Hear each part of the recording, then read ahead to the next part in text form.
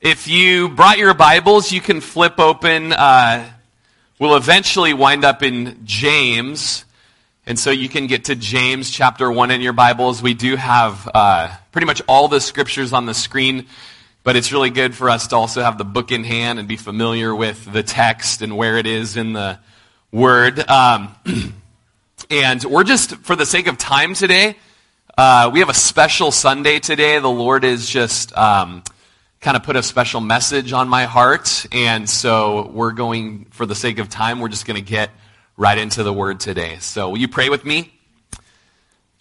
Oh, Lord, we thank you for the way you've led our church, not only for the 12 years that I've been here, but the 7 years before that. And you've always been faithful, Lord. And Lord, we just hear your call. We read your word, and we just see your desires. And then, Lord, you just put your dreams in our hearts, Lord. And so, Lord, just as we kind of step out in faith today in some direction, or at least praying in a direction, we pray that you would just move in hearts, God, and give callings on lives.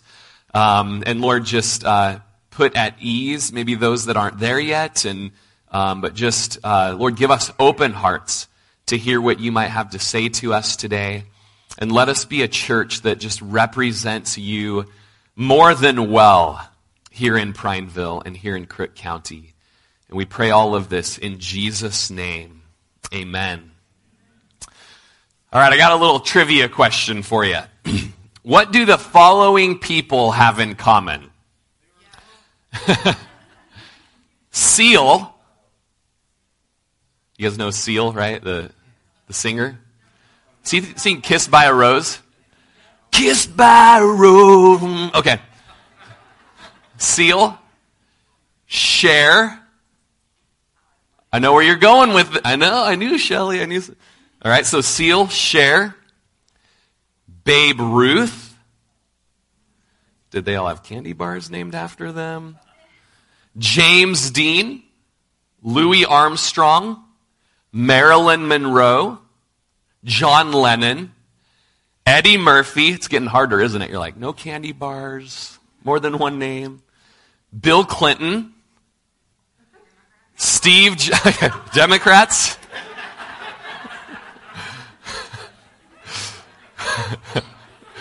You got me. Yep. Special message for today is that I'm just kidding. Steve Jobs. Nope. Not that. Willie Nelson. Faith Hill. Tim McGraw. Jesus Christ. They were all Time Magazine's Person of the Year. You guys are fun today. Sometimes I'm doing this stuff and you're like, all of these people were a part of the foster care system. They were all in orphanages and or were adopted. Marilyn Monroe even spent 2 nights in an orphanage and wrote, I began to cry. Please. Boy, this is going to be a long message, I can tell you. Please don't make me go inside. I'm not an orphan. My mother's not dead. I'm not an orphan. It's just that she's sick and in the hospital and can't take care of me. Please don't make me live in an orphan's home. Or Eddie Murphy, who said, in Big Mama's house. No, I'm kidding. Sometimes you have to do that just to... He doesn't look back fondly on this time as a foster child, but he said, those were bad days. Staying with her was probably the reason I became a comedian. And what about Jesus? Well, in Matthew chapter 1, verses 18 through 25, the birth of Jesus is as follows. After his mother Mary was betrothed to Joseph, before they came together, she was found with child of the Holy Spirit. Then Joseph, her husband, listen to this phrase, being a just man and not wanting to make her a public example, was minded to put her away secretly. But when he thought about these things, behold, an angel of the Lord appeared to him in a dream, saying, Joseph, son of David, do not be afraid to take to you Mary, your wife, for that which is conceived in her is of the Holy Spirit. And she will bring forth a son, and you, Joseph, shall call his name Jesus. And it goes on to say in verse 24 of Matthew chapter 1, it says, and Joseph, being aroused from sleep, did as the angel of the Lord commanded, and took to him his wife, and did not know her till she had brought forth her firstborn son, and he called his name Jesus. And so the Christmas story, we're kind of just coming out of that season. The Christmas story is an adoption story.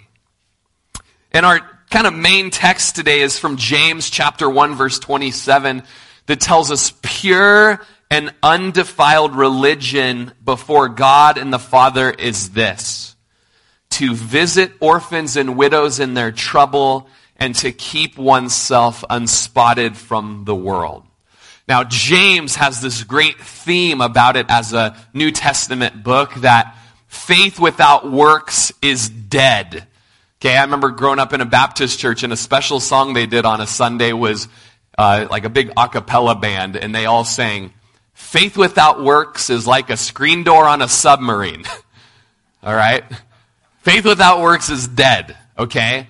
And in James chapter 1, verse 22, we're told to be doers of the word and not hearers only, deceiving yourselves. For if anyone is a hearer of the word and not a doer of the word, he is like a man observing his natural face in a mirror, for he observes himself, goes away, and immediately forgets what kind of man he was.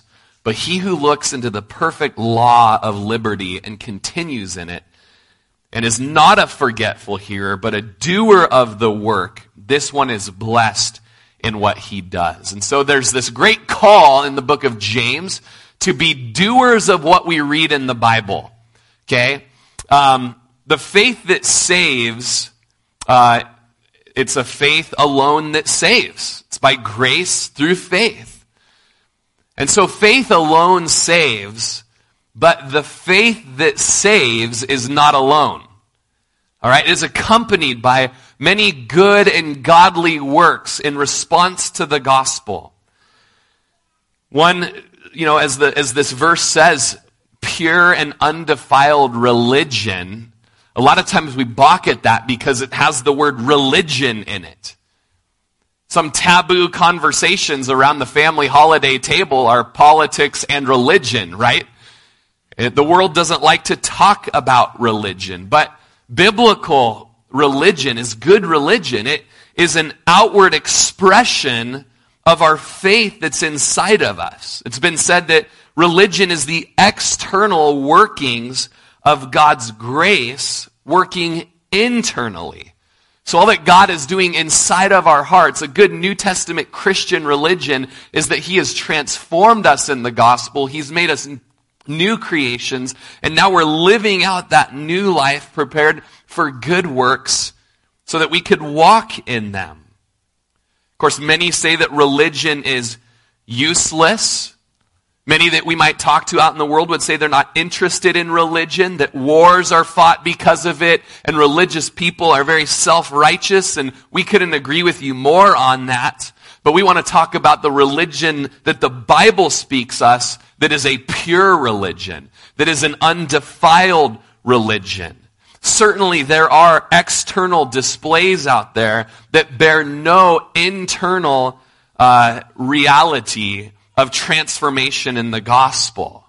But there is a type of religion that God finds acceptable.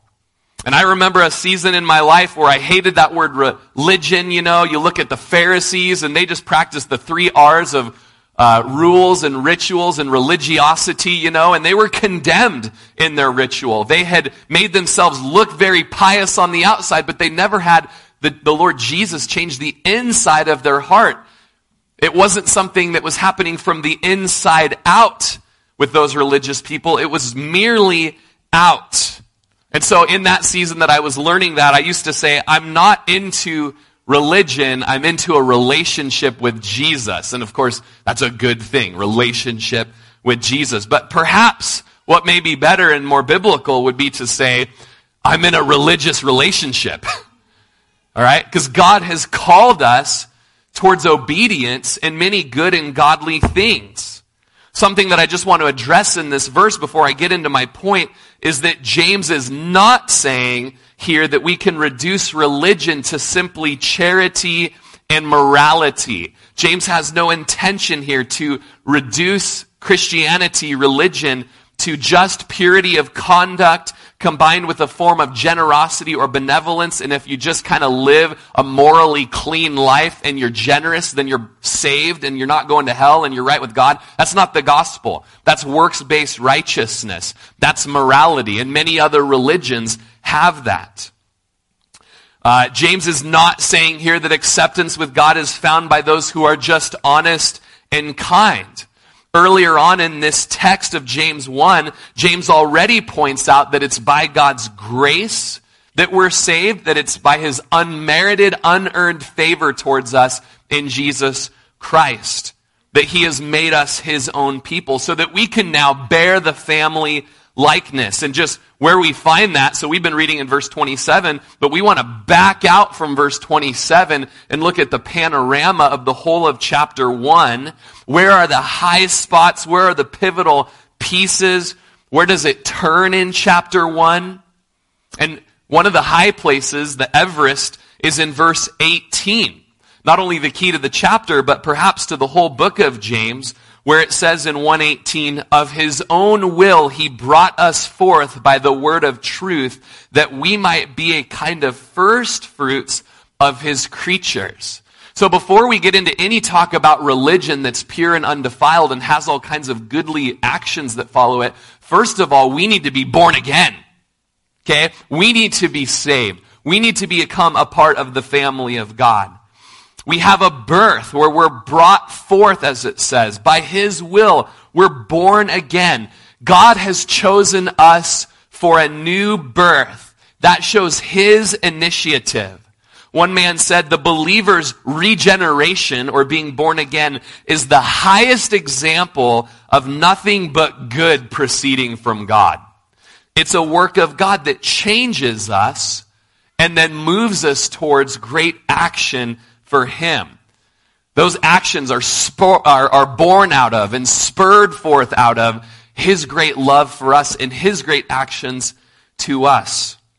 And so he has chosen us to give us a birth that shows his initiative. It was through the word of his truth there in verse 18, shows us the instruments that he's used to do that in us, so that we might be his first fruits, which shows his intention. So we have his initiative, his instrument, and his intention for us. In verse 18 of chapter 1, we see the new birth. In verses 19 through 25, we see the new life that we've been given. And then in verses 26 and 27 here, we see the characteristics of that new life. And so with that, we jump into kind of the call for us today that I believe the Lord has for us in his word. This call is born out of that truth that it was by his will that he birthed us forth to new birth, to new life, from dead works and religiosity that causes us to perish in our sin, to a new birth by the Holy Spirit, changing us from the inside out so that now we can walk a life motivated by the good news of what Jesus has done for us. That new life kind of is summarized in verses 26 and 27. It shows that we have a controlled tongue now. It shows that we have a compassionate heart now. And it shows that we have a clean life now. And I want to just, in a kind of a special Sunday that is sort of topical, it's not kind of how it usually goes at Calvary Chapel. Topical is not bad as long as you're using the word as the scaffolding to bring forth the point, all right? And so in this topic, I want to just narrow it down. There's a lot of good things we could talk about. Maybe we need to talk about having a clean tongue and good speech in this church. Maybe we need to talk about caring for the widow a little bit more. Maybe that is true. But I feel like the Lord has a word for us today concerning a compassionate heart for orphans. Clean and pure and undefiled religion. This is good religion. This is the good stuff, all right? This is the stuff that comes from being born again. It's the stuff that comes from knowing Jesus. It's the stuff that comes from meditating on we were sinners destined for hell. We were all going to perish for all of eternity, and the wrath of God was upon us. There was a middle wall of separation separating us from our Creator. But God, who is rich in mercy, He came and pursued us and tore down the middle wall of separation so that we could have a new start, a fresh start, a new birth. We could be born again and be new creations in Christ Jesus. That's good news. That's something to get excited about. That's something to be thrilled about. And that's something that should lead us toward, loving others and repaying that out of thankful hearts. And so something that we see there is that we will, in this new birth, visit orphans. The word visit here means to look after. Look after orphans. It means in the literal language, select carefully, to take care of them, to be present in their lives, to inspect them, to go and see them. Literally in the Greek it means to seek them out. So pure and undefiled. And by the way, this isn't an exhaustive list, but this is something that if you've been born again, you will do this. Okay? This is pure religion. And it is seeking out orphans in their time of trouble, in their time of affliction, their time of distress and tribulation. A modern translation in the 1940s, J.B. Phillips said, religion that God the Father accepts as pure and faultless is this, to look after orphans. One man said, James is working the principle out that if we are going to bear the family likeness, then we need to be marked with a genuine concern for those in society that are helpless. James doesn't limit the need to widows and orphans, but he's identifying kind of the epitome of human need. We got single moms and the sick and the paralyzed that need help too, but orphans and widows, it's kind of like the epitome of people that need help. To look out and to seek after the orphans. In Matthew 19, it says in verse 13, little children were brought to Jesus that he might put his hands on them and pray, but the disciples rebuked the little children. And Jesus said, let the little children come to me.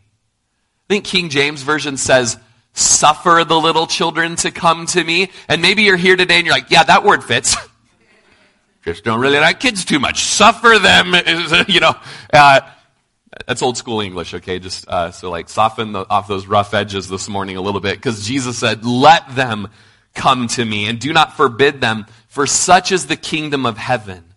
In Mark 9:37, it says, whoever receives one of these little children in my name receives me.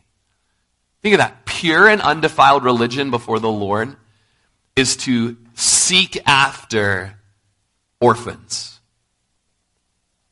And the words of Jesus are that if you receive little children in the name of Jesus and for the purpose of the gospel, you are receiving Jesus.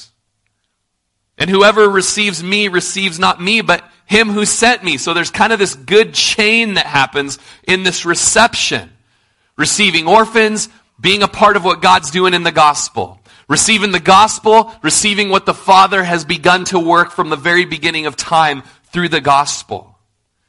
In Matthew chapter 25, at the Olivet Discourse, and speaking about the end times, it says, then the king will say to those in his right hand, by the way, this is a judgment in the end of days. The king will say to those on his right hand, come, you blessed of my Father, inherit the kingdom prepared for you from the foundations of the world. For I was hungry and you gave me food. I was thirsty and you gave me drink. I was a stranger and you took me in. I was naked and you clothed me. I was sick and you visited me. I was in prison and you came to me. And then the righteous will answer him, saying, Lord, when did we see you hungry and feed you, or thirsty and give you drink? When did we see you a stranger and take you in, or naked and clothe you?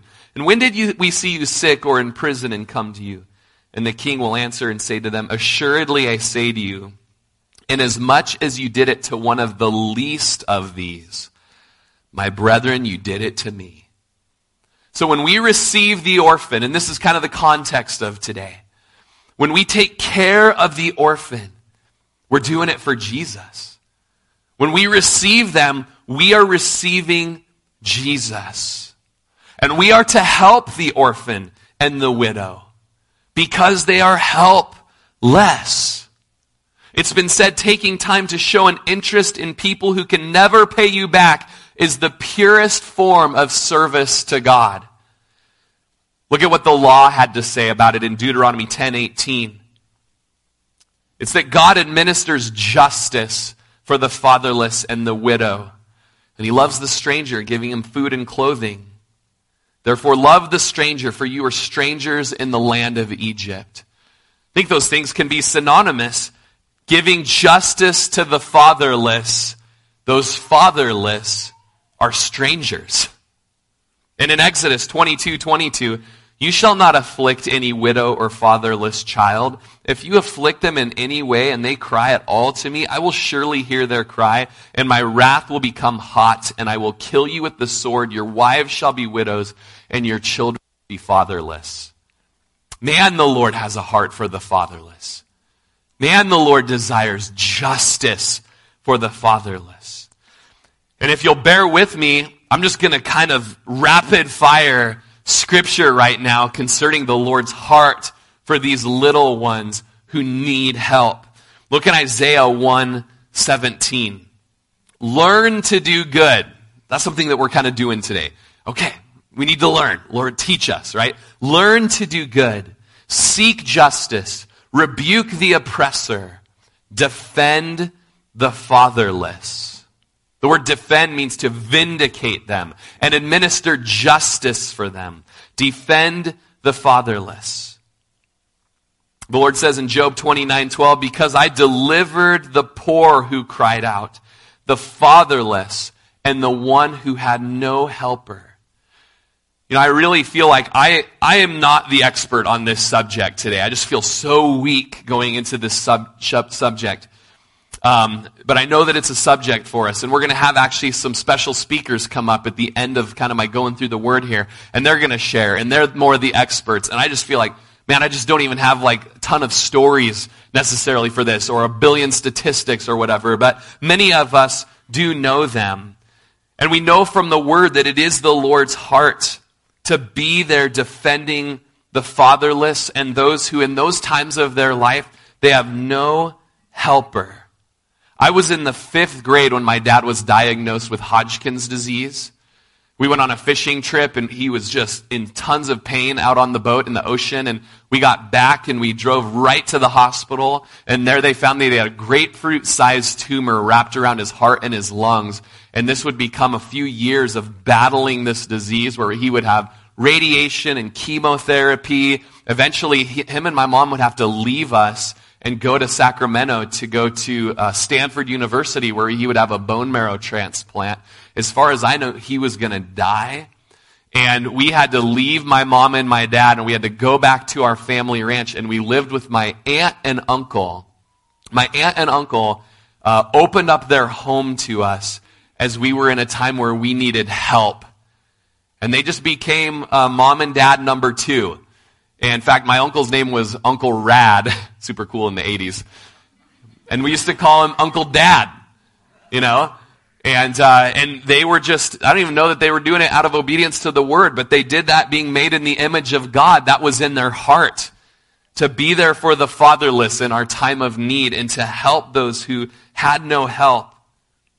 Psalm 68:15 says that he's a father to the fatherless. My dad ended up passing away later on when I was 19 years old, and that verse really hit me, and I began to pull out these verses in the scripture of his heart for the fatherless. Even though I was a young man, I just still needed my dad, And I remember the Lord just speaking that he was there for me as a father to the fatherless.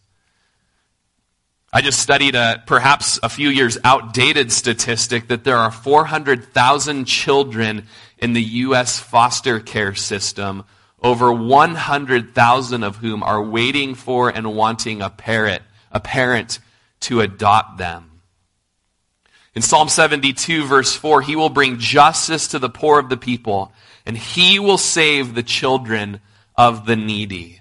That is something that the Lord does, and it's something that he does through his people. You remember the old song, maybe early 2000s, like, I want to be your hands, I want to be your feet, I'll go where you lead me. And then another song, if we are the body, why aren't his hands reaching, This is how the Lord moves in communities, is through his children, his people, his body, his hands, his feet. We are Christians, which means little Christ. Well, that pastor at Calvary Chapel believes we're all Jesus.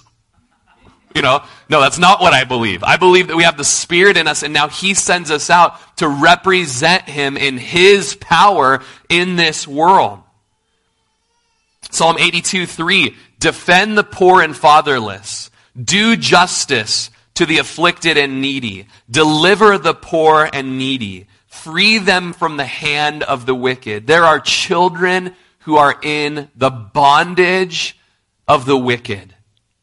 They are in the hands of wicked people. Psalm 10:14, but you have seen, for you observe trouble and grief, to repay it by your hand. The helpless commits himself to you. You are the helper of the fatherless. And so, we can just apply this to those that are in trouble. These are little children who are in trouble. They're in grief and sorrow. And the Lord will repay that. We can help teach children how to commit themselves to Jesus because he is the helper of the fatherless. Psalm 107:41, yet he sets the poor on high, far from affliction, and makes their families like a flock.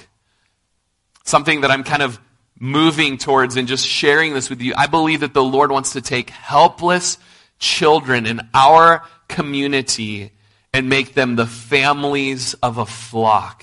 And we'll get there in just a little bit.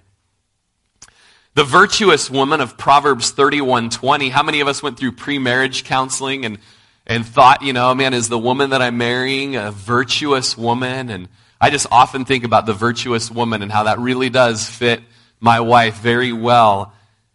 And Proverbs 31:20 says she extends her hands to the poor. Yes, she reaches out her hands to the needy.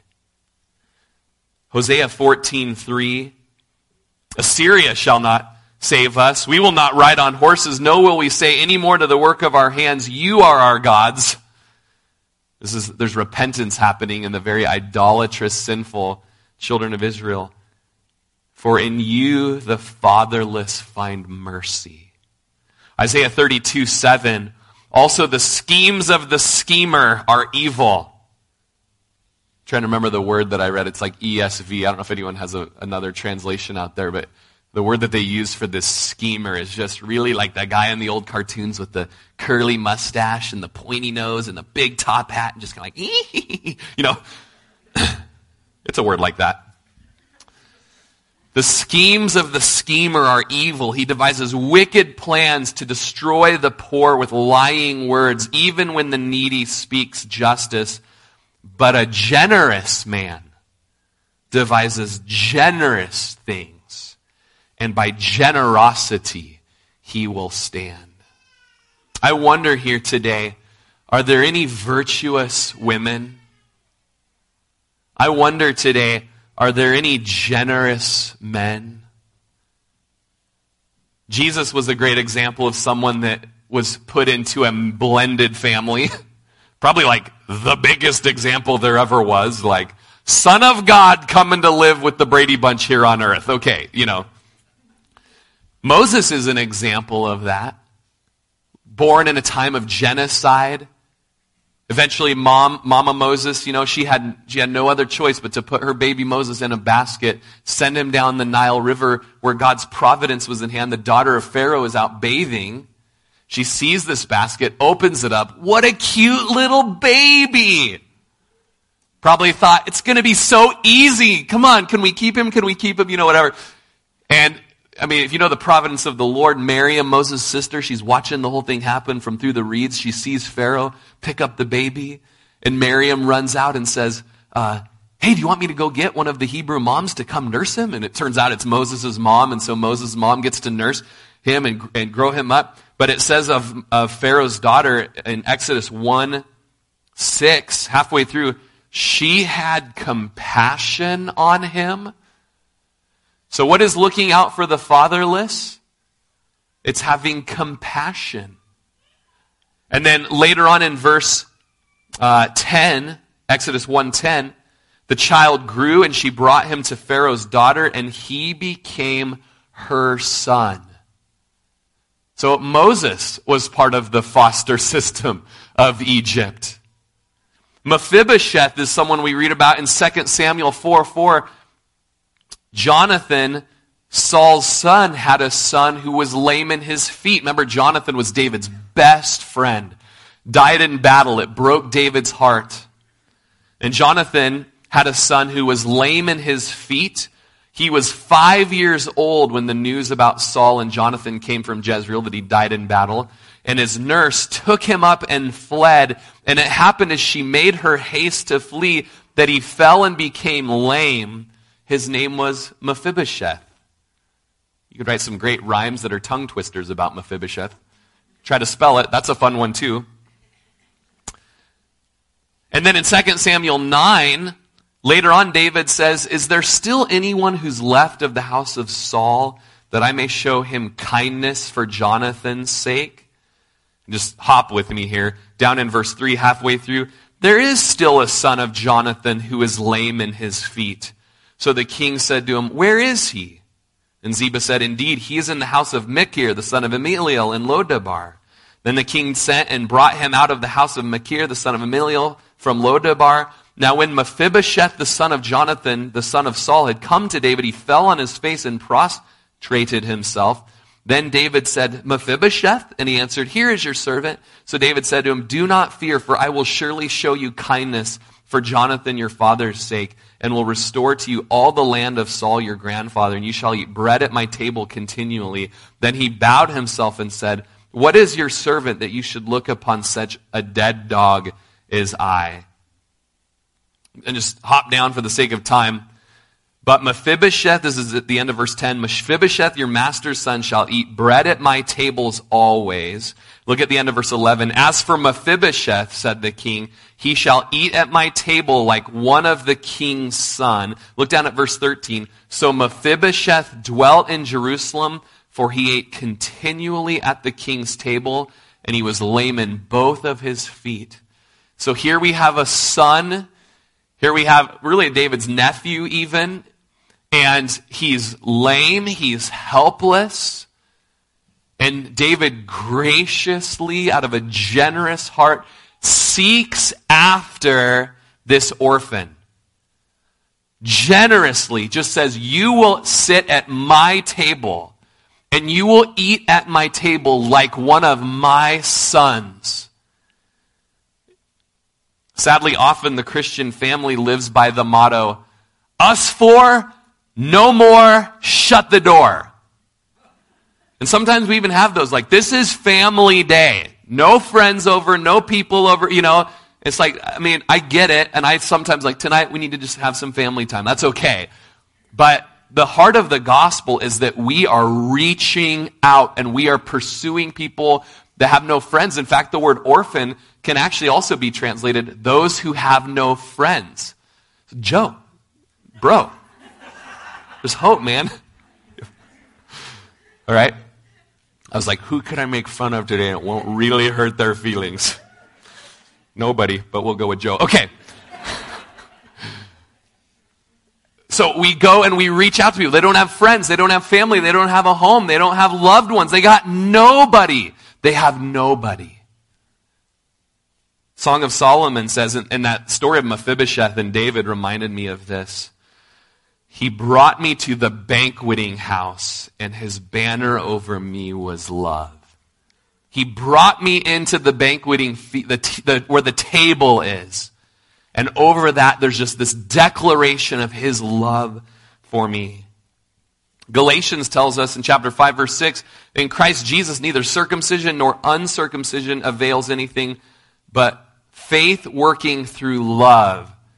And what that's speaking of is that it's not just the Jews who can come to salvation, but also the Gentiles can come to salvation. And when you read Romans 9, 10, and 11, it's that it's not about race, it's about grace.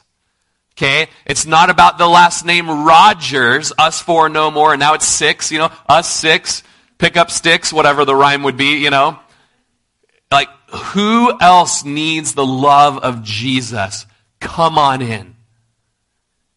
And then in Galatians 6:9, we're told, let us not grow weary while doing good, for in due season we shall reap if we do not lose heart. Therefore, as we have opportunity, let us do good to all, especially to those who are the household of faith. Another just scripture today on my heart, 1 John 3:17 through 19.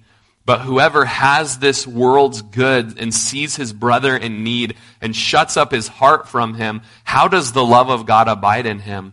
My little children, let us not love in word or in tongue, but in deed and in truth. And by this we know that we are of the truth and shall assure our hearts before him. As we look at the New Testament and we look at the gospel, the good news of the gospel is good news of adoption. Look at Romans 8:15. For we did not receive the spirit of bondage again to fear, but you received the spirit of adoption, by whom we cry out, Abba, Father. The Spirit himself bears witness with our spirit that we are children of God, and if children, then heirs, heirs of God and joint heirs with Christ, if indeed we suffer with him, that we may also be glorified together. And so the good news of the gospel is that we have been adopted into the family of God. And Jesus, the Son of God, shares his inheritance with us. It's kind of a word to kids out there in the families today. No, this is my inheritance. This is my family. This is my childhood. And Jesus, the Son of God, says, come on into the family. You can have it all. This is ours now. I am sharing it freely with you. You are now an heir. Romans 8:23 says, and not only that, but we also who have the first fruits of the Spirit, we ourselves, grown within ourselves, eagerly waiting for the adoption, the redemption of the body. For we were saved in this hope, but hope that is seen is not hope. For why does one still hope for what he sees? But if we hope for what we do not see, we eagerly wait for it with perseverance. I love that set of scripture because it's always reminded me of the adoption that's been finalized, right? The papers have been signed or whatnot, but and the little boy or the little girl knows that their new family is coming, but they haven't gotten there yet. Right? It's kind of the spot where we're at right now. We've been adopted, we're part of the family, and he's coming back again to take us to be with him. And so we eagerly wait for that day with perseverance. Every day we're at the window. We're just looking for the car to come down the driveway, to turn that corner and come on down. We're looking to the clouds for Jesus to come back with us so that this adoption can just be totally finalized and we are in his presence once for all. The gospel is the gospel of adoption and excitement to be a part of finally coming to this family. Galatians 4:4, we studied this week, this last month for Christmas. This was our Christmas message. When the fullness of the time had come, God sent forth his Son, born of a woman, born under the law, to redeem those who were under the law, that we might receive the adoption as sons. And because you are sons, God has sent forth the Spirit of his Son into your hearts, crying out, Abba, Father. Therefore you are no longer a slave, but a son. And if a son, then an heir of God through Christ. And so the gospel is that we've been saved by Jesus. We've been redeemed and purchased off the auction block of slavery. And no longer are we slaves. We are sons. We are a part of the kingdom. And because we're sons, we are heirs. And we have the inheritance of the promise for us. Just a couple more verses, okay? Ephesians chapter 1. Verse 3 starts out, Blessed be the God and Father of our Lord Jesus Christ, who has blessed us with every spiritual blessing in the heavenly places in Christ, just as he chose us in him before the foundation of the world, that we should be holy and without blame before him in love, having predestined us to adoption as sons by Jesus Christ to himself, according to the good pleasure of his will, to the praise and the glory of his grace, by which he made us accepted in the beloved. What Ephesians 1 says there is that we have been predestined to adoption. And what that's basically saying is, in the process of adoption, there's a time when the child doesn't know that anyone's coming for him. Doesn't know that anyone's thinking of him. Doesn't know that there's a pastor in a church somewhere setting forth a plan for a church to go and reach out, right? And behind the scenes, there was working, there was plan, there was order, there was preparation. God was doing all of that from before the foundation of the world so that he could come and rescue us from the slum and the orphanage of sin and death and rescue us to himself, making us accepted in the beloved. Ephesians 2 verse 3 says that we were by nature children of wrath, just as the others. And this is probably just way disordered, and there's probably a better way to go about this, so forgive me. But as we're thinking about just even, what are you getting at, Rory? I will get there. But already you may have some bit of an idea, like there's some sort of a heart for the orphan here, okay? Some sort of heart for foster kids, something like that. But foster kids, man, maybe they're disobedient, or they've had really hard lives. They're going to come in, there's going to be a ruckus, there's going to be fights. My kids won't jive with them. And as many concerns that come that are good and valid and true and will probably happen, you got to go back to the gospel. You got to go back to who you are apart from Christ Jesus. And by nature, you were a child of wrath, just as the others. Down in Ephesians 2:12, at that time you were without Christ, being aliens from the commonwealth of Israel, strangers from the covenants of promise, having no hope and without God in this world. Verse 13, but now in Christ Jesus, you who once were afar off have been brought near by the blood of Christ. Look at verse 17. And he came and preached peace to you who are afar off and to those who were near. For through him we both have access by one Spirit to the Father.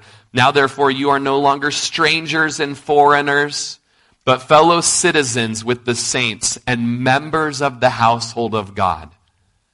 Aren't these incredible verses? We're no longer slaves, but sons. We're no longer strangers and foreigners, children of wrath, but now we're fellow citizens. We're part of the family. We've been given a new name, and we are members of the house of God. This is the heart of Jesus. It's his heart for you today. And today, if you came through this door and you've never surrendered your life to Jesus, you've never received this good news of adoption that's happened to you, you are a child of wrath, you're an outcast, and you have a horrible end awaiting you. But the good news is Who's the guy that came and rescued Annie in the movie Annie? Mr. Daddy Warbucks? Banks, Bucks, I think you get the idea. Here comes Daddy Warbucks, right? Jesus came and pursued you while you were still a sinner, and he has brought the adoption to your doorstep. You don't have to be a stranger anymore. You don't have to be a slave to sin anymore. You don't have to be a foreigner anymore. You can be brought into the family. Be given a new identity that is secure and steadfast in Jesus. Because at the heart of today's message, number one, it's that will you come and be adopted today? Will you come today and just let him take away your past, take away your failures, take away your bondage, take away all the wrongs that have been done to you and all the wrongs that you've done to him?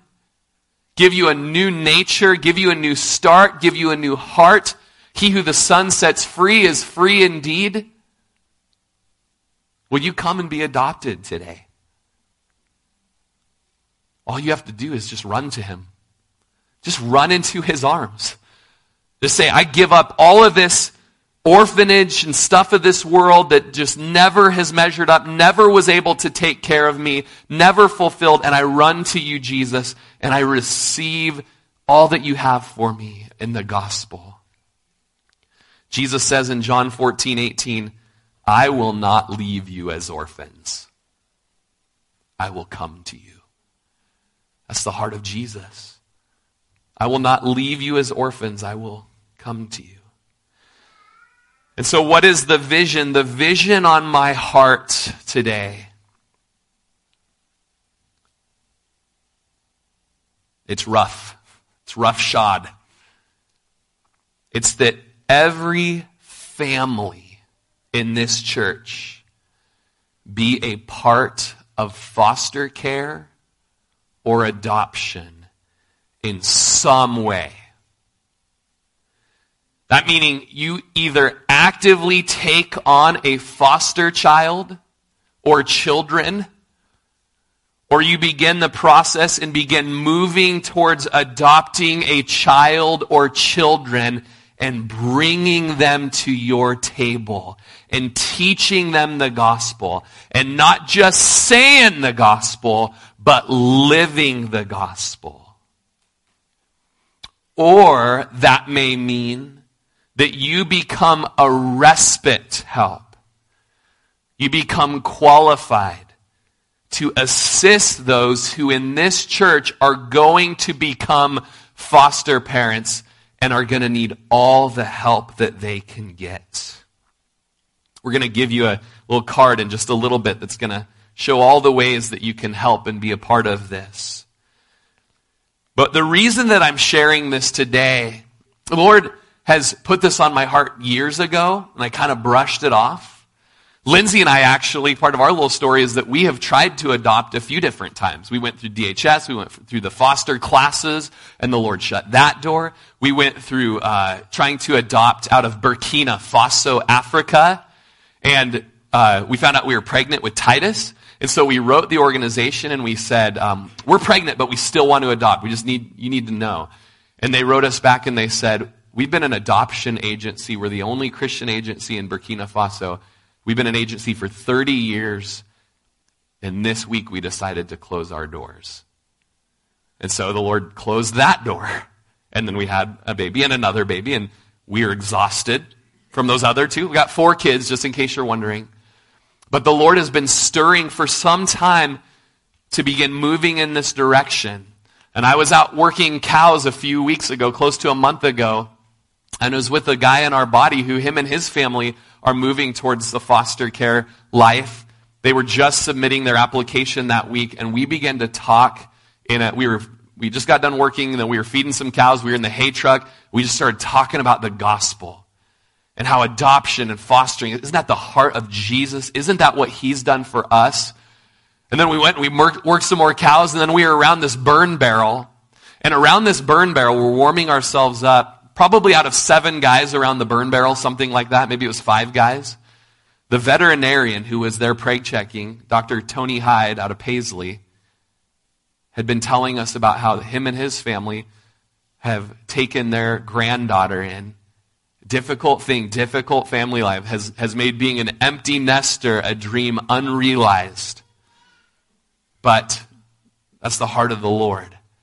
And I think 2 other men had been through it around that burn barrel. Probably the majority of guys around this burn barrel have fostered or adopted children, or both. And I was just feeling the Lord stirring up. A couple guys around the burn barrel weren't even believers, and we were just talking about how the gospel is adoption. It's a story of adoption. Or adoption is the story of the gospel. And the reason that I'm sharing this is since that time, I felt just the Lord stirring in my heart that this is a direction the Lord wants to call every able family. In one of these capacities, every able family move this direction to help the helpless. And I share this week because not this Monday, but next Monday, we start a 5-day fast as a church where we're gathering 3 times a day and we're seeking the Lord for our church, for our nation, for our world, for our families, for directions, for things that we've got going on in our lives. And we are crying out to the Lord with desperation. And I want to ask you during that time of fasting, and it might look different for you. You might be doing no food all week. You might be just fasting from one meal that week. Just some way, be involved with us in the fast. You can talk to me what that might look like for you. Just maybe come as much as you can and join the prayer. But during that week of prayer and fasting, I just ask that leaders of the homes here be intentionally talking and praying with your spouse and families about how you might be involved in this. Certainly not every family is probably going to be able to do it. Some have newborn babies. It's just not the right time. I get that. I've been there. Lots of stuff going on. There's no condemnation to anyone who's just not there. But now's the time. God is giving a vision, and He's calling our church to seek the Lord about it. And Isaiah 58:6 says, "Is this not the fast that I've chosen? To loose the bonds of wickedness, to undo the heavy burdens, to let the oppressed go free, and that you break every yoke? Is it not to share your bread with the hungry, and that you bring to your house the poor who are cast out?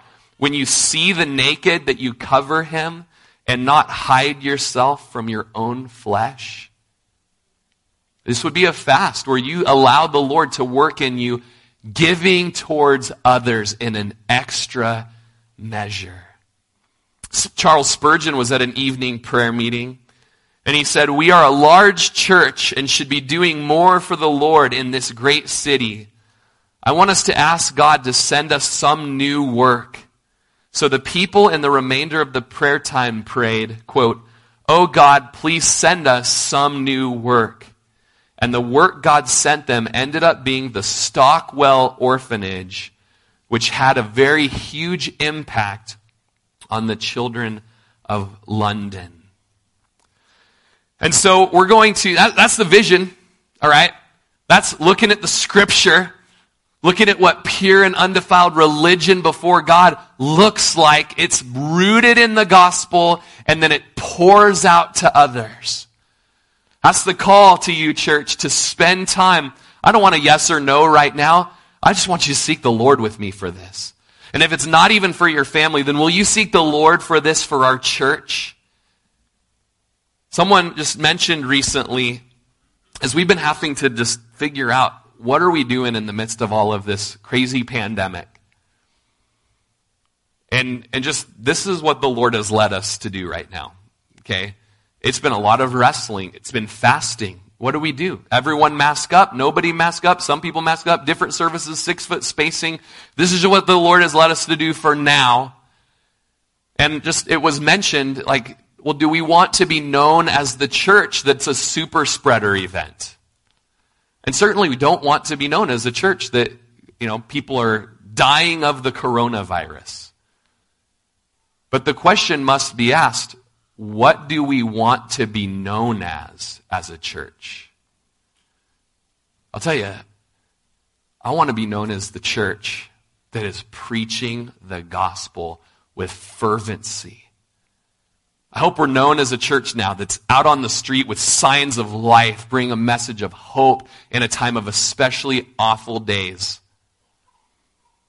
And I feel like the Lord's saying in this season, I want you to be known as a church that is bending over backwards and laying your lives down with radical generosity. That's what the Lord wants us to be known for. I was with Lindsay and Jess last night. I was like, what families do we have in the church that are already doing something like this? They've got these and these and these. And I was thinking of the Box family. Kenny Box. He has worked 2 jobs at times and is taking care of 2 of his grandchildren.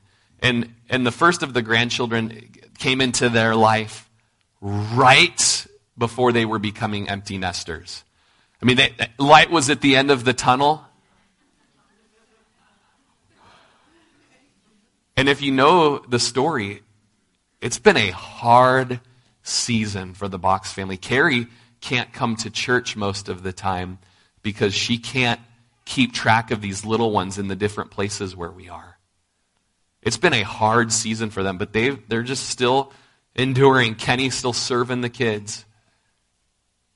I know there's other people represented here taking care of grandchildren, taking care of nieces and nephews, adoptions, and it's happening in our body.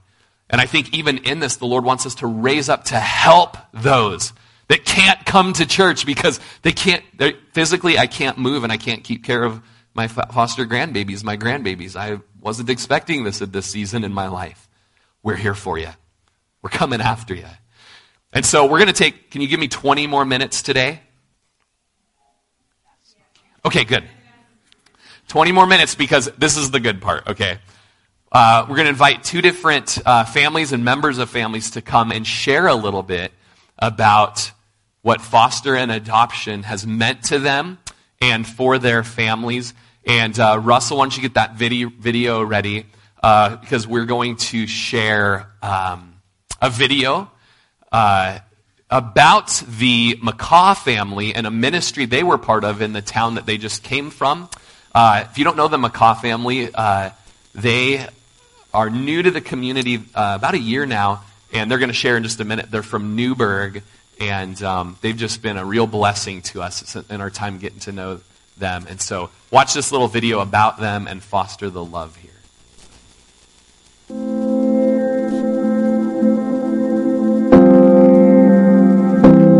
We are Matt and Shannon McCaw, and we're foster parents, and we have been for about 10 years. And about a year ago, we were part of forming a tribe around foster care and adoption in our church with 3 other families. And me and Shannon do foster care because there's a huge need in our community. There are kids, lots of kids in Yamhill County that, for whatever reason, they can't be with their family anymore. Their family can't take care of them. They don't have relatives. They don't have friends of their family that can take care of them. They have nobody. In a real sense, these are orphans, the orphans in our community that have nobody to take them in. But we can take them in, and we feel like as Christians we need to be the people that are taking these kids in. So that's why we do foster care. You know, you're doing something that God has directly called all of us to do. You're really feeling like you're doing God's work, and you can't go wrong there. So we've had 40 kids come through our home in the last 12 years, and it's been a real eye-opener for our family.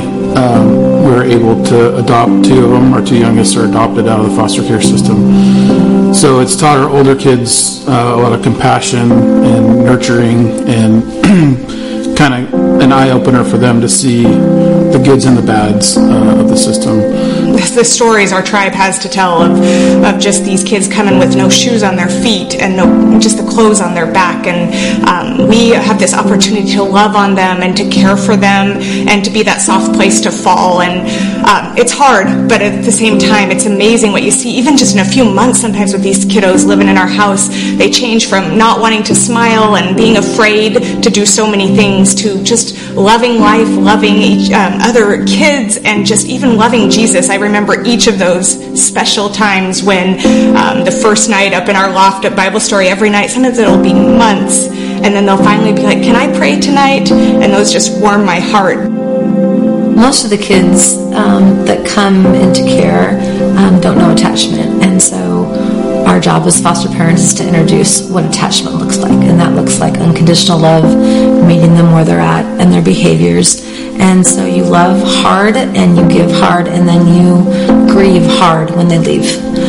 It's literally changed every aspect of our life. We've experienced our highest highs and our lowest lows, like in parenthood and in our marriage, in our faith. Right now, there's 29 non-relative foster families in Yamhill County, and it's not nearly enough. There's more kids than there are families to put them.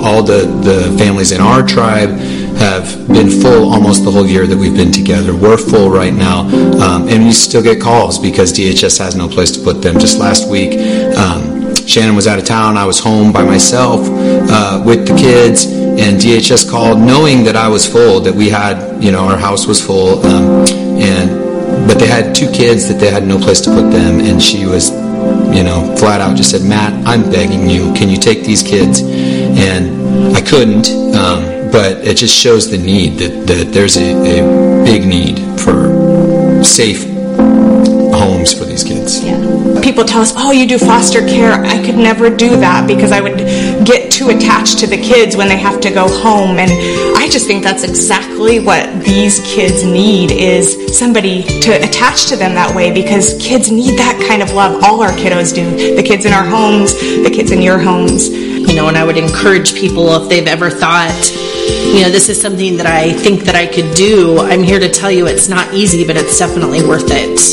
And we feel like all of the children that have come through our home, not only have we helped them and impressed upon their lives and their hearts, but they've done the same to ours. And we have a hallway in our home that has every picture of every child that's come through our home that we pray for regularly. So I feel like God's still able to work in their lives even when they're not in our home, because we're praying regularly for each child.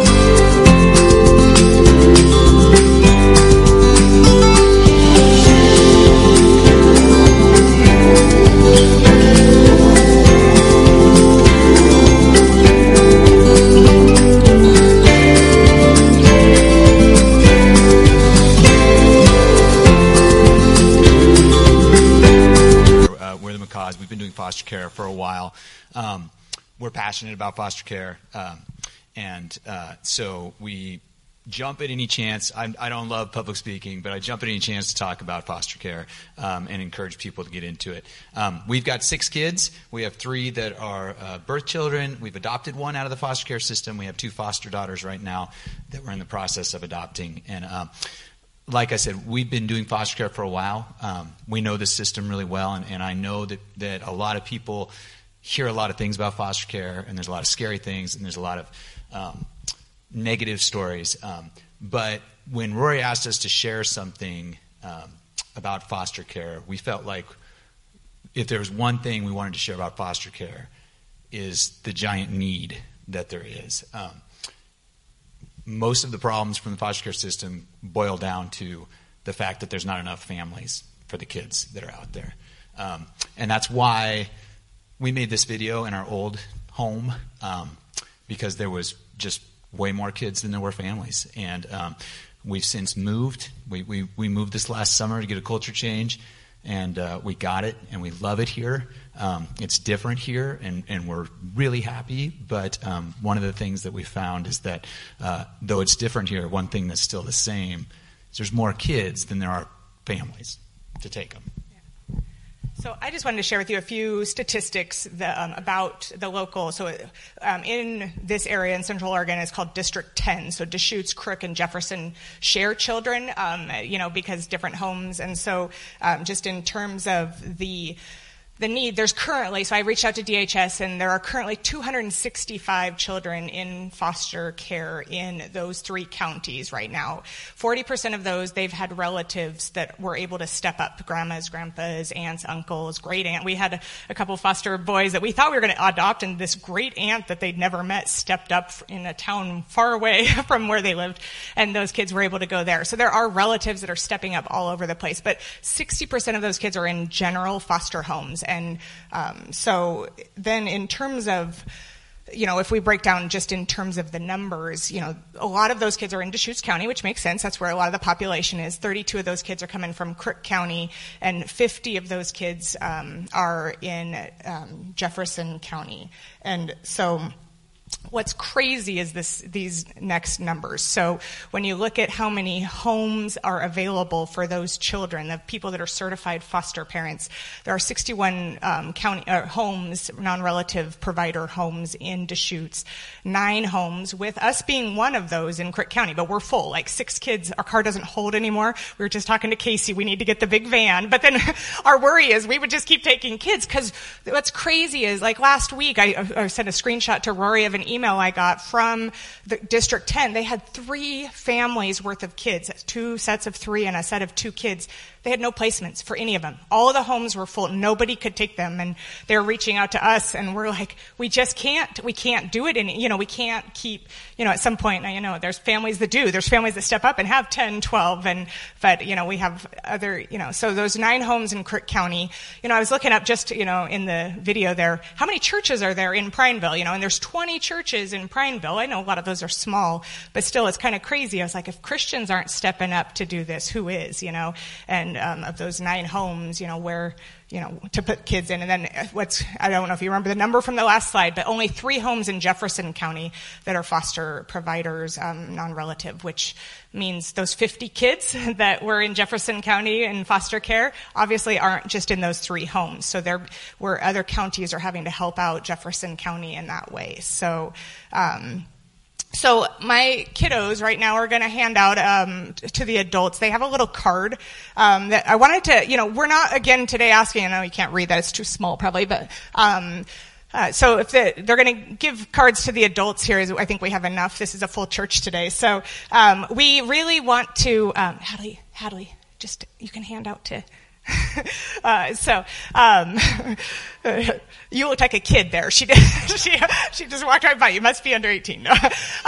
Really just to stick this card in your Bible or on the fridge, or really, thinking about ways that the only way isn't to become a foster home. There's actually a lot of different ways to support foster families. One of the things that people ask, how do you keep doing it? And what we'd always say when we were in Newburgh is we had a community that came around us. So when we got a placement, we didn't have to worry about gathering clothes for those kids, or people would bring us meals like we just had a new baby. Like it was all of that stuff. We had a community, be that relatives, my parents lived next door, but all our friends, people stepped up to help us. And that's part of this, is making it doable for some families means the rest of us have to step up to provide for those families. Respite care, we've always talked about. We had people that our kids trusted, our kids knew. You aren't going to just drop your kids off at some respite provider to have a few-hour break if your kids don't know them. And so having a community where you have to get certified to be a respite. It's an easy, background check, and it's not the whole 24 hours of classes. But those kind of things where, we had people that were willing to be our respite providers, that even for us to go have a night in a hotel away from 6, Casey and I were talking about this. Like, we're not up here to tell you foster care is easy. Like, it's not easy, but with a community behind you, it can definitely be easier.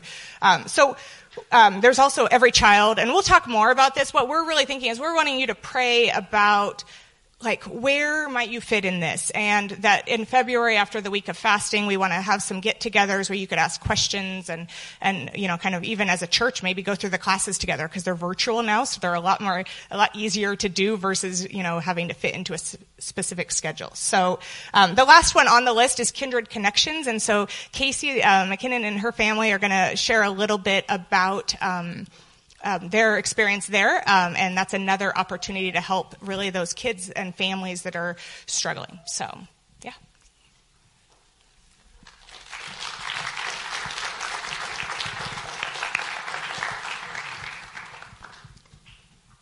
Well, if he doesn't like public speaking, I really don't like public speaking.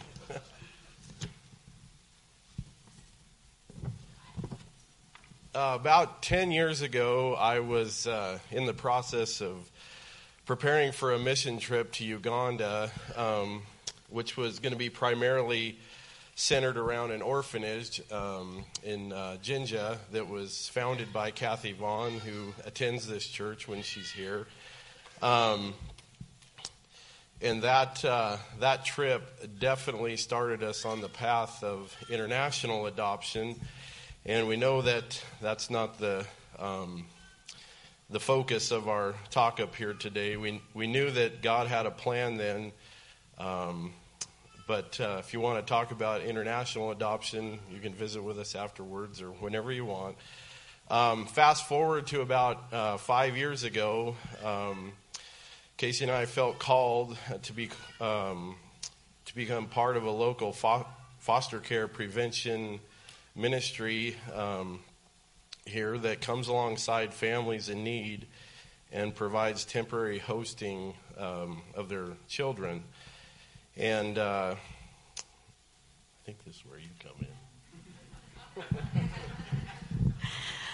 In 2015, that organization was called Safe Families for Children, and since then, it's changed its name. It's now called Kindred Connections, and it's under this umbrella of J Youth Services, which is based in Bend. But one of the things we love about Kindred Connections is that all of the hosting, all the hospitality, the relationships, and the generosity, that's all gospel-centered. It really is the love of Christ that motivates volunteers to rally around a family in crisis and provide family-like support. We both have great extended families. I look out at this extended family and just think of if anything happened to my family and we're in crisis, we've got such a huge network of people that would come alongside us, but it's just not the truth for a lot of families. And so a family in crisis, they might be just sinking under the burden of single parenting or homelessness, unemployment, recovering from addiction, hospitalization, or even incarceration. And that is the idea of Kindred Connections, is that parents would voluntarily place their children in certified host homes, but they would be keeping custody, and that the ultimate goal would be family preservation. And so the referrals might come from DHS or a law enforcement officer, or the school counselor or someone like that can see this family struggling and know that if they stay on the path they're on, their kids are headed into the foster care system. And so this just provides an opportunity, a lifeline to keep those kids and that family on a firm foundation. So it's the whole family approach that is so beautiful. Volunteers are screened and trained, but not compensated. So that's just another key difference between them.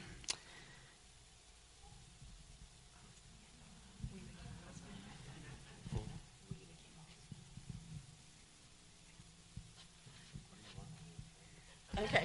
We stepped into the host family role, which kind of means that we went through some training. It was like 4 or 5 hours. We had some interviews and even home inspection to make sure our home was safe, but that's just not the only way that you can be involved. And so some of these other roles kind of give you an idea of how like a family advocate would be that person that, okay, while we're focused on caring for the kids and keeping that ship afloat, someone else would come alongside that parent that needs to find an apartment, that needs to get a job, that, is seeking treatment for addiction or whatever that would be. And then we get into those more support and resource volunteers that are kind of doing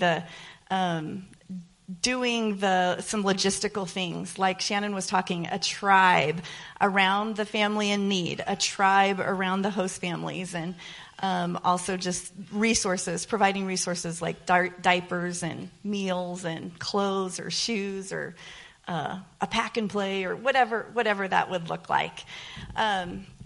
Here in Prineville, this program is kind of still in the bubbling stages. I think I double-checked yesterday, and there's 3 host homes in Crook County and a few of these other people that have become certified as well. But that's really, as we can build this foundation, another role that we need here in Prineville is this community liaison.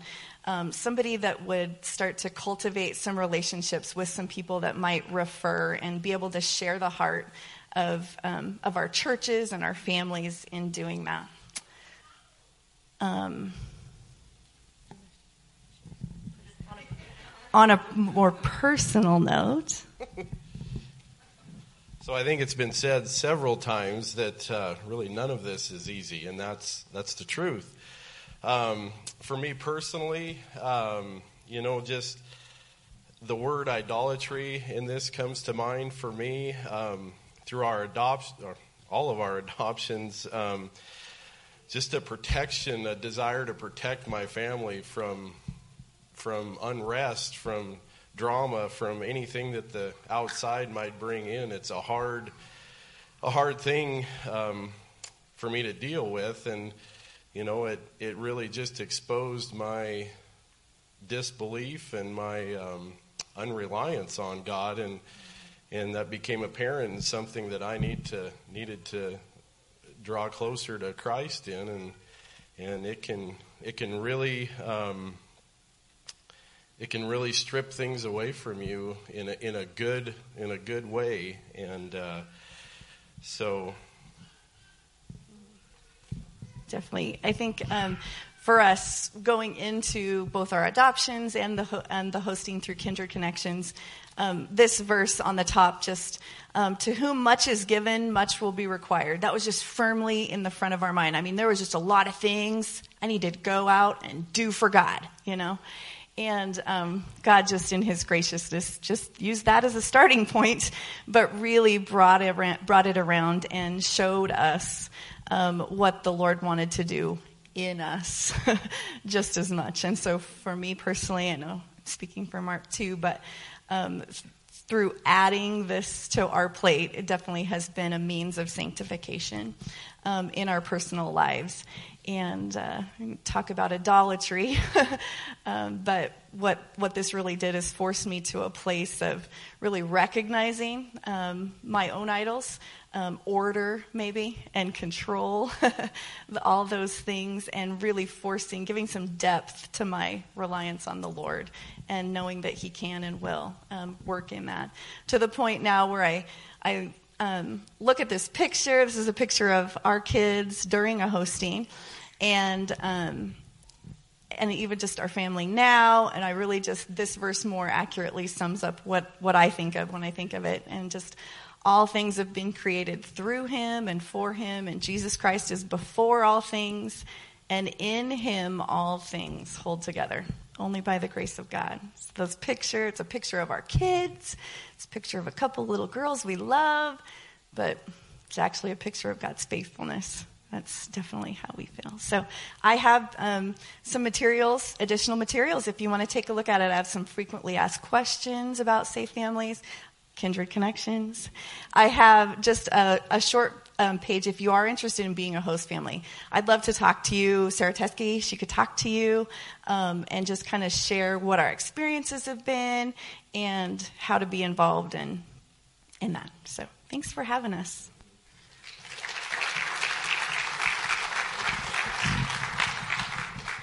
We'll have the worship team come back up, and you guys want to stand with me as the team is coming up?